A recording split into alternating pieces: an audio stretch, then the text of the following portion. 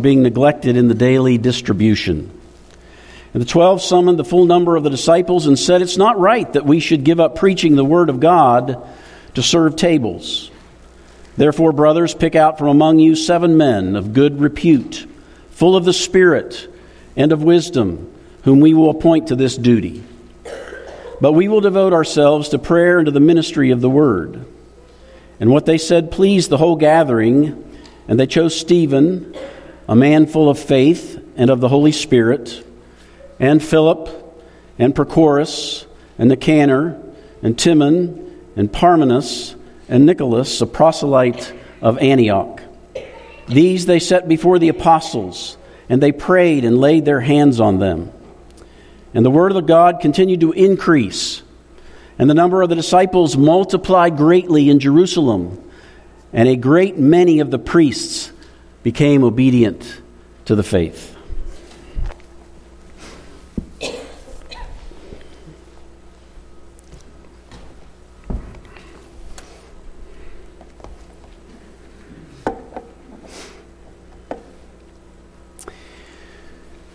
The following is a segment from an article titled "Growing Up Digital, Wired for Distraction" that was published in the New York Times in November of 2010.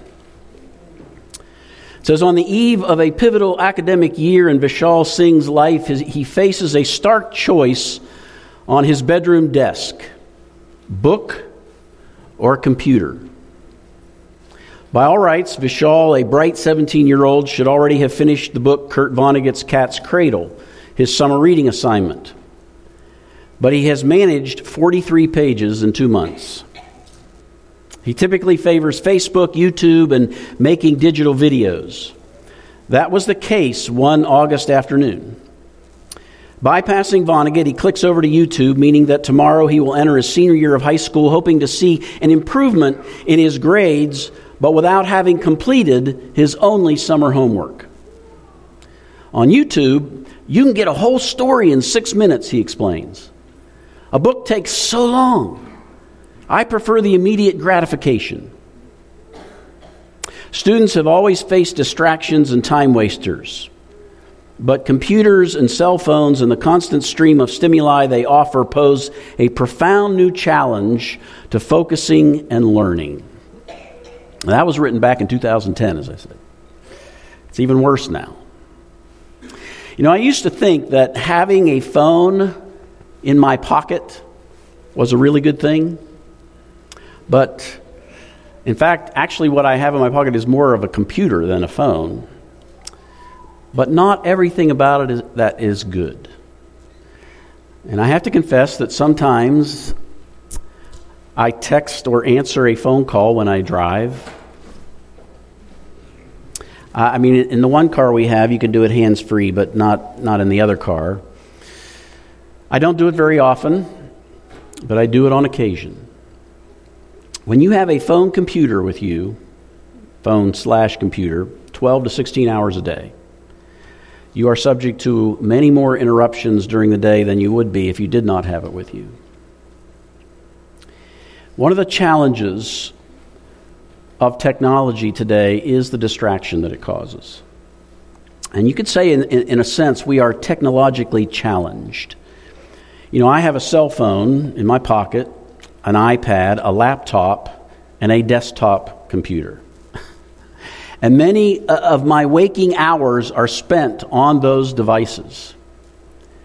My morning hours are spent primarily working on this laptop, and as I'm working on my laptop, I have my cell phone there right beside me on the desk. And I used to leave it there with the screen facing up, but I receive notifications on my cell phone. And when I see them, of course, I see them out of the corner of my eye, and I'm tempted to look at what the notification is. And so I have to turn my phone over so that it doesn't distract me. You know, I can read the notifications later. They're usually not all that important. I even had to turn off my notifications on my laptop because the email would flash across the top of my screen. And so naturally my eyes went right to it to see what it was, who sent me an email, and what it was about. So I had to turn that off. Steve Clore, who is a minister in Fort Worth, Texas, wrote, "When you're engaged with technology, you are not fully engaged in what is going on around you. And when you are not fully engaged in what is going on around you, you are not fully present. And when you're not fully present, you are not able to live out what God desires from you in that moment." Now, you may agree or disagree, but you have to admit that technology creates distractions. And I'm sure you've seen people walking along looking at their phones and not watching where they're going. I saw a segment on ABC News about the dangers of looking at your cell phone when walking. In London, England, there are so many people texting and walking that they had to install pads on lampposts on the sidewalks. One of the challenges that we face as we attempt to live out our mission is to learn to eliminate distractions. The early church in Acts had to learn this also because the mission continued to grow. And as it did, distractions began to develop, which can become a barrier to completing the mission. The mission is the number one priority of the church. The mission is the reason, or at least one of the reasons, the church was created. Ephesians 3:10 and 11, His purpose was that through the church, all the rulers and powers in the heavenly world will now know God's wisdom, which has so many forms.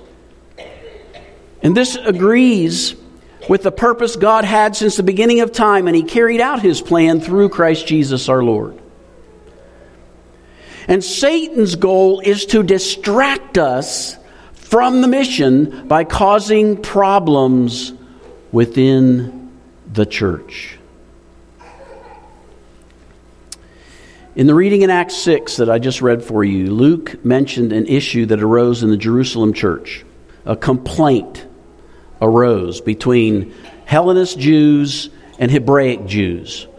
Hellenist Jews grew up outside of Palestine and were more engaged in the Greek culture and language. Hebraic Jews grew up in Palestine and were more committed to the Hebrew culture and language. And the complaint had to do with the Hebraic Jewish widows who were receiving a daily distribution of food, but the Hellenist Jewish widows were not. You know, in the Old Testament, God expressed His extreme displeasure of murmuring and complaining. In Numbers 11, the Jews who were being led out of Egypt by Moses complained not because they didn't have food, but because they were not satisfied with the food God had given them. They had manna, but no meat. And they complained about not having any meat. And so God gave them what they wanted. He gave them quail to eat in addition to the manna. But it says in Numbers 11, 33 and 34, the Lord became very angry. And He gave the people a terrible sickness that came while the meat was still in their mouths. So the people named that place Katah Hatavah, which means graves of craving, because there they buried those who complained about the food. The issue that results in complaints is often not the real issue. The issue that created the conflict in Acts 6 wasn't just about a lack of food for widows, but more about a certain culture group, Hellenist widows, that felt as though they were not wanted or not receiving much attention. And since the apostles were looked upon, as the leaders, in Acts 6:2, they called the members of the Jerusalem church together, explained the problem, and asked the congregation to select 7 men to handle the task of making sure the Hellenist Jewish widows received a distribution of food. When there is a problem that affects the congregation, the church, the congregation should really work together to solve the problem. It should not always be just elders or ministers who are engaged in that task. Sometimes it affects the entire congregation. And so in that case, the congregation needs to get together and solve the problem. In this case, the congregation chose those 7 men they believed were qualified to take care of the problem. And because the issue was not just about food, the men of the congregation selected men who had a good reputation and were full of the Spirit and wisdom. In other words, they chose very spiritual men to solve a spiritual problem. According to the Harper Bible Dictionary, these men had a Hellenistic background that they chose, which was a very wise choice because it was the Hellenistic widows who were feeling neglected. So the apostles dealt with this conflict, this complaint, by delegating. And why did they delegate? Acts 6:2 provides the answer. The 12 summoned the full number of the disciples and said, "It's not right that we, the apostles, should give up preaching the word of God to serve tables." Verse 4, "But we, the apostles, will devote ourselves to prayer and to the ministry of the word." Over the past 2 to 3 years, I have asked you to sign up to pray a specific prayer every day for this church. And many of you signed up, and I try to send an email out every Friday just to kind of give you a little devotional and to remind you of that. The apostles, Acts 6:4 is really the reason behind it, asking you to pray. The apostles devoted themselves to prayer and the ministry of the word. Because as we said last week, our world needs the word. If you think the church can accomplish God's mission without His help, you're fooling yourself. We need His help to accomplish the mission. The apostles recognized that Satan was attempting to use this complaint to keep the church from spreading the word that the world needs to hear. And if the apostles had to deal with this problem themselves, they would have had to at least temporarily given up their mission of spreading the word and their time spent in prayer. As I mentioned a few minutes ago, the main purpose of the church is to spread the word.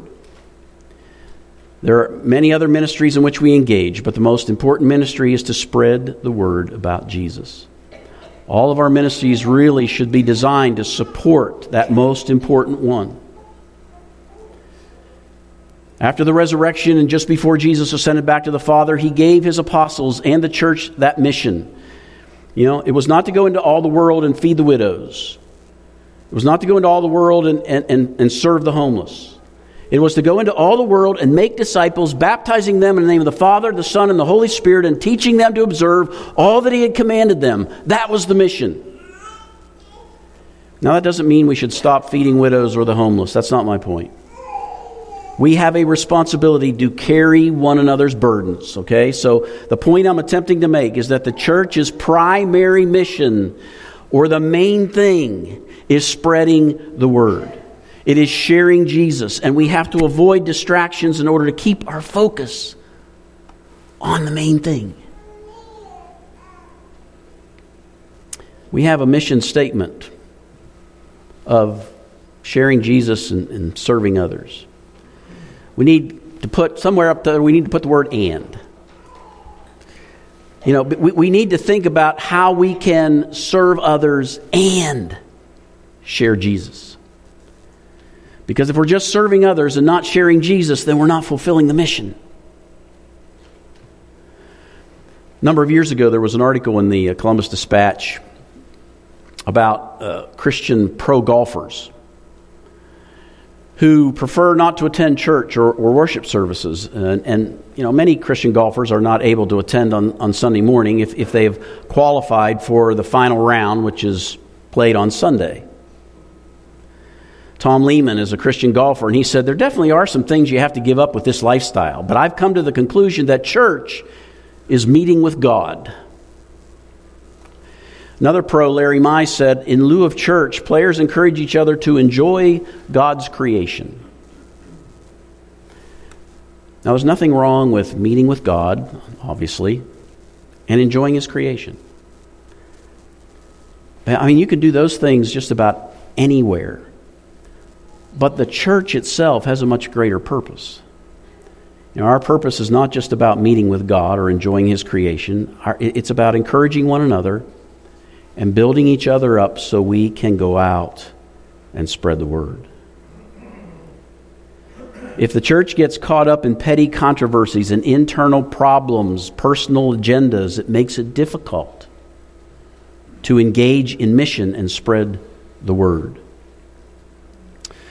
According to a study by Inc. 500, which is a business magazine, was founded in 1979. It's best known for its annual rankings of the fastest growing privately held companies in the United States. And it revealed that among the fastest growing companies, 95% of the failures were due to internal problems. And that same problem hamstrings that hamstrings that industry also hamstrings the church. Although there may be the perception that some external source is preventing growth, it's usually internal problems that impede growth and create a stagnant congregation. And I think many of you are already well aware of that. Keeping the mission of God and the gospel of Jesus as our main focus is so critical. It helps keep us on the same page. It helps produce greater unity. And God will be able to do so much more. Not that we can hinder God, but we hinder ourselves in the work of God. The church's task is really not to keep you happy. The church's task is to do the will of God. Max Lucado made a point about this in one of his books. It was an article titled Sour Grapes. He said, I once knew a man who treated Bible class and the worship service like a harsh movie critic treated a new release. Entertain me. Arms folded, lips tight, expectant. This had better be good. With a ruthless eye and a critical ear, he sat and watched and listened. The teacher, the minister, the music director, all were his prey. And woe be unto the teacher who didn't ask his opinion, unto the minister who went a few minutes over, unto the music director who chose songs the critic didn't know. I once knew a man who came every Sunday to be entertained and not to encourage. He remarked that the Sunday afternoon game was more exciting than the Sunday morning assembly, and I wasn't surprised. So we have to work hard at avoiding circumstances such as internal conflicts and personal agendas that distract us from the work of spreading the word. I mean, many of you know what can happen when conflict occurs. I mean, it's just Satan's way of rendering the church impotent by deceiving the church into fighting the wrong battles. The enemy is not us. And we also need to evaluate our ministries to make sure they have an evangelistic purpose to them. I mean, we're not really here to serve ourselves. The church was created to get the message to the world. And that doesn't mean we don't help one another when help is needed. You know, they worked out a plan to help the widows, but in a way that didn't hinder the mission. Satan's goal is to prevent the church from getting the message to the world. He knows that if the church is unified and focused on the mission, that the mission will succeed, and that is the last thing he wants. His goal is to distract us, to create problems, and the most effective way to do that is when you create internal issues, internal problems. We're involved in the greatest, most important mission the world will ever know. We here.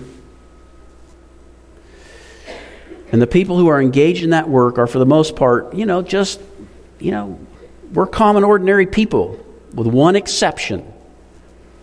We are empowered by God's Spirit. As the Pharisee Gamaliel told the Jewish leaders in Acts 5 concerning the Christians, if this movement is from God, you will not be able to stop them. You might even be fighting against God Himself. The best way to guarantee success is to avoid distractions. According to Rubel Shelley, more than 6.5 million automobile accidents occur every year in the United States. More than a quarter of all auto accidents result from driver distraction. It's found that simple distraction causes as many as 4,000 accidents every day. So distractions can be deadly, not only to individuals, but also to the church and the mission. You know, Satan has all kinds of tricks up his sleeve. I mean, last week we learned that one of his tricks is intimidation and bullying. And today we learned that another one of his tricks, internal complaints, internal distractions. You know, there's no question there are a lot of distractions in this world. It takes a conscious effort to stay focused on what's important, not only in your personal life, but also in regard to your relationship with God and the kingdom work in which He's given you the privilege of participating. Josh McDowell tells this story. He wrote the book Evidence That Demands a Verdict. Maybe some of you have read that before. He said, an executive headhunter who hires corporate executives for other firms once told me, when I get an executive that I'm trying to hire for someone else, I like to disarm him. I offer him a drink, take my coat off, then my vest, undo my tie, throw my feet up and talk about baseball, football, family, whatever, until he's all relaxed. And then when I think I've got him relaxed, I lean over, look him square in the eye and say, what's your purpose in life? It's amazing how top executives fall apart, he says at that question. He goes on and says, well, I was interviewing this fellow the other day. I had him all disarmed with my feet up on his desk, talking about football, and then I leaned up and said, what's your purpose in life, Bob? And he said, without blinking an eye, to go to heaven and to take as many people with me as I can. He said, for the first time in my career, I was speechless. Now there's a guy who doesn't get distracted. At the end of every message, and this is the end of the message, I like to offer an invitation to anyone in here who has not yet obeyed the gospel. If today is the day you're ready to turn your life over to Jesus, we're here to help you do that. All you have to do is let us know. We're going to sing a song. Caleb is going to lead us in a song here in just a moment. While we sing, you can come to the front or you can see one of us immediately afterward. But it's an opportunity that if you're not a Christian and you're a believer, don't let it pass today. Because you don't know what distractions might occur through the week that lead you away. Satan will be following you around all week, hoping to keep you away from this place, hoping to keep you away from God. So if you're here today and you haven't done that yet, we encourage you right now as we stand and as we sing.